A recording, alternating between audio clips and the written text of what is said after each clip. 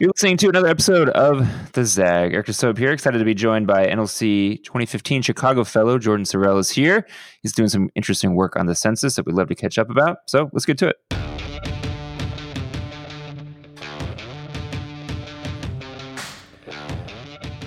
All right, Jourdan, before we chat on the census, give me a little scoop of how the city is buzzing about your race for mayor. That was pretty exciting to watch. Give me some of the inside scoop there.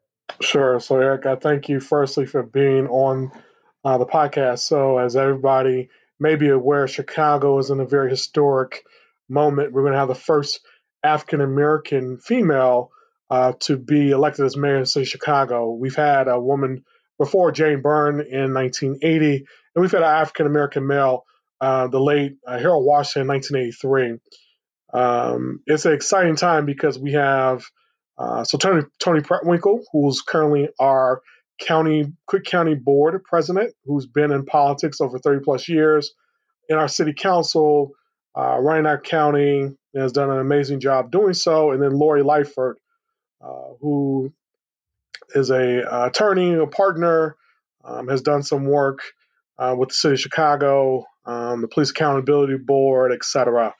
It's an interesting race in terms of the whole idea of who's progressive and what that looks like in a city that's going through a lot, everything from our neighborhoods to our education to our investments, and then more importantly, how we're going to pay for our pensions going forward. So both Tony and Lori are putting their issues out, are putting their visions of what they see Chicago is going forward.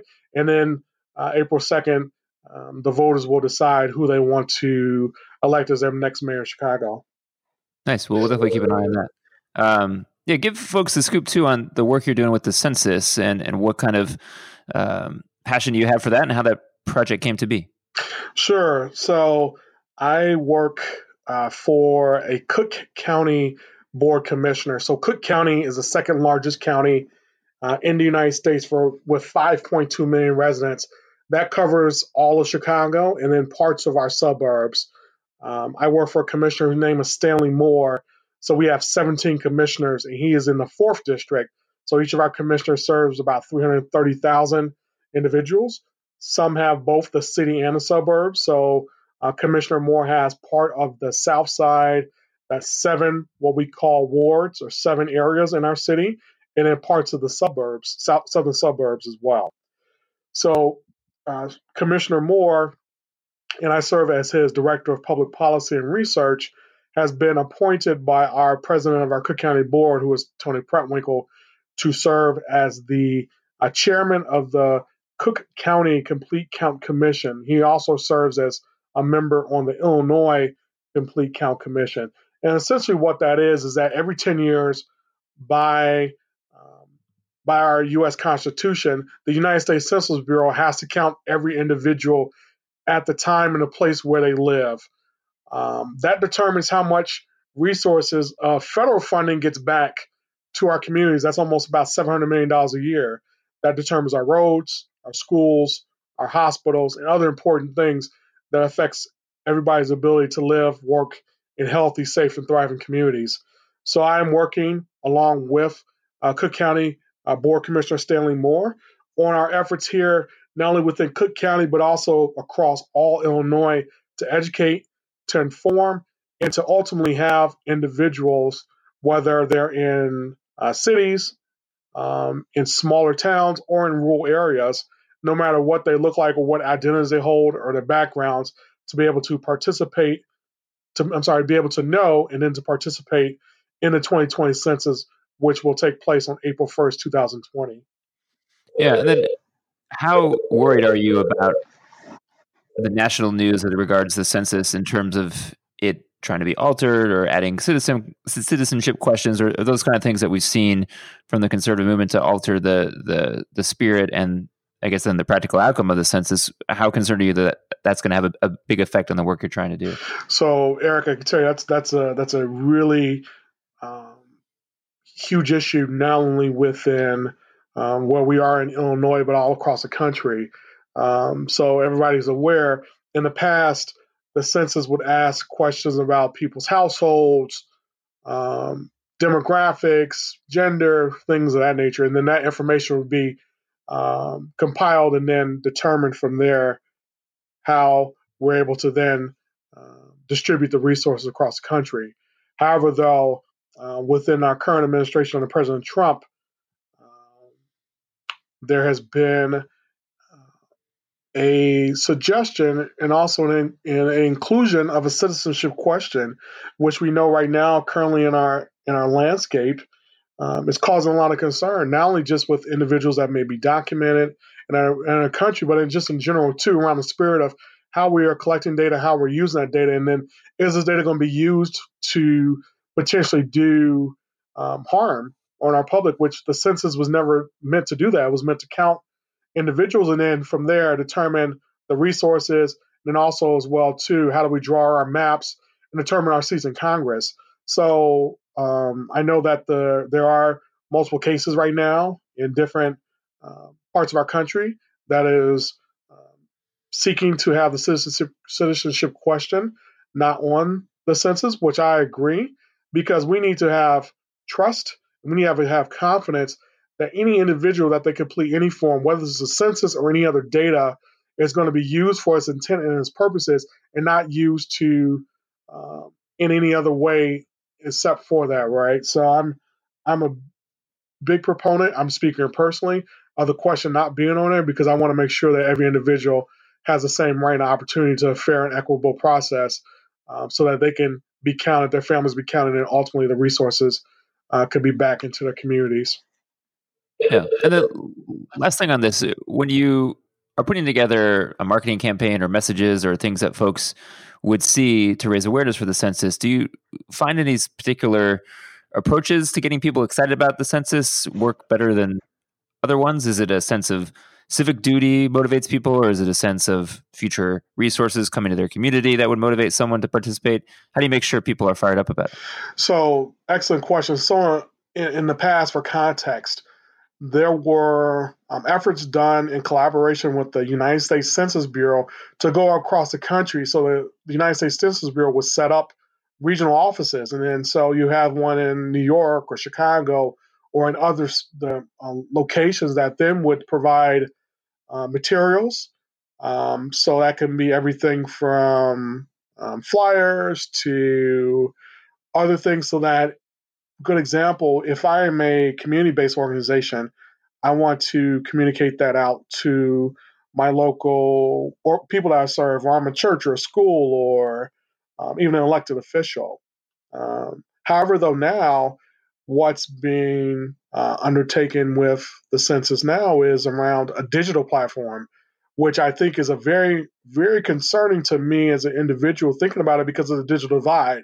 For instance, in rural areas, there's only 1 out of 4 people that live in rural areas have access to the internet and or to high broadband speed access. So basically, if I want to get on the computer today and to look up something on the internet or want to do something for my family, only 1 out of 4 people have that in rural areas. You think about that too, and then divide that into much more of urban areas, that still is a huge issue. So right now, I know the census and in local areas, so like the state of Illinois, Cook County, myself and Cook County Commissioner Stanley Moore are doing more efforts to have requests for proposals and then having other what we call trusted voices, individuals that are in nonprofit, faith-based groups, civic organizations, business, etc., to serve as basically spokespeople via what we call complete count committees. So as I mentioned before, the commissioner is on a complete count commission, which is a formed by a legislative body that passes a resolution or ordinance and then fully funds it so that they can do outreach efforts. The committees are going to be I call it like the foundation and the backbone to make sure that communities understand and know, because individuals like you and I, Eric, are the ones that communities will listen to and or wherever they are, in terms of the form of message, whether that's going to a town hall meeting, whether that's attending a health fair, a back to school event, having a symposium, and or having something via social media, having these structures in place, so commissions and then committees and then finally having the information that's tailored to different groups, different messages, and how that's going to be central to how they receive it is going to be immensely important because if not, everybody may not understand why uh, the census information is so important to our funding, as I said earlier, because it's not something that impacts people as they may not think every day. Same way like public safety or education or the fair and equal distribution of contracts to small women, minority businesses, and veteran businesses. So that's going to be a challenge, I believe, going forward is how do we get out the information, which I know the U.S. Census Bureau is actively working and will be disseminating that out to the regional offices so that these complete count census commissions and committees can start to do that work. But it's really going to be a collective effort to make sure that now the word gets out, but then finally people are counted in 2020. Nice. When we come back, we'll ask one final set of questions here on NLC Chicago Life. Thanks for listening to Zag. We'll be right back. Yeah, last thing, give me your most favorable memory of running the Chicago chapter. It's one of our longest serving chapters. There's always been a bunch of good fellows going through there. What was the best part of that experience for you? The best part of the experience for me was the us implementing a 3-year strategic plan. So it was about maybe 2 years ago when we started to better understand that what we were doing had been well, we needed to do better. And so a combined effort with past fellows, alumni, advisory board members really redefined who we were as a chapter. So what was our vision? And then how do we see that going forward and around the equity and inclusion lens? And so doing that work, and having the product before I finished my term as co-director was very rewarding because now it can live on, and now we can really get individuals not only that represent Chicago, but represent progressive values in the broadest spectrum possible. Yeah, well, listen, sounds great. Hopefully we'll see you either in Chicago or at convention this summer in Des Moines. And thanks everyone for listening to this episode of The Zag. You can find all past episodes in your usual places where you get your podcasts: Apple Podcasts, Google Podcasts, SoundCloud, Spotify, Stitcher, all the places. Make sure to catch out our past episodes. There's about 115 or so of them. So lots to listen to, lots to catch up on. So until next time, we'll catch you soon.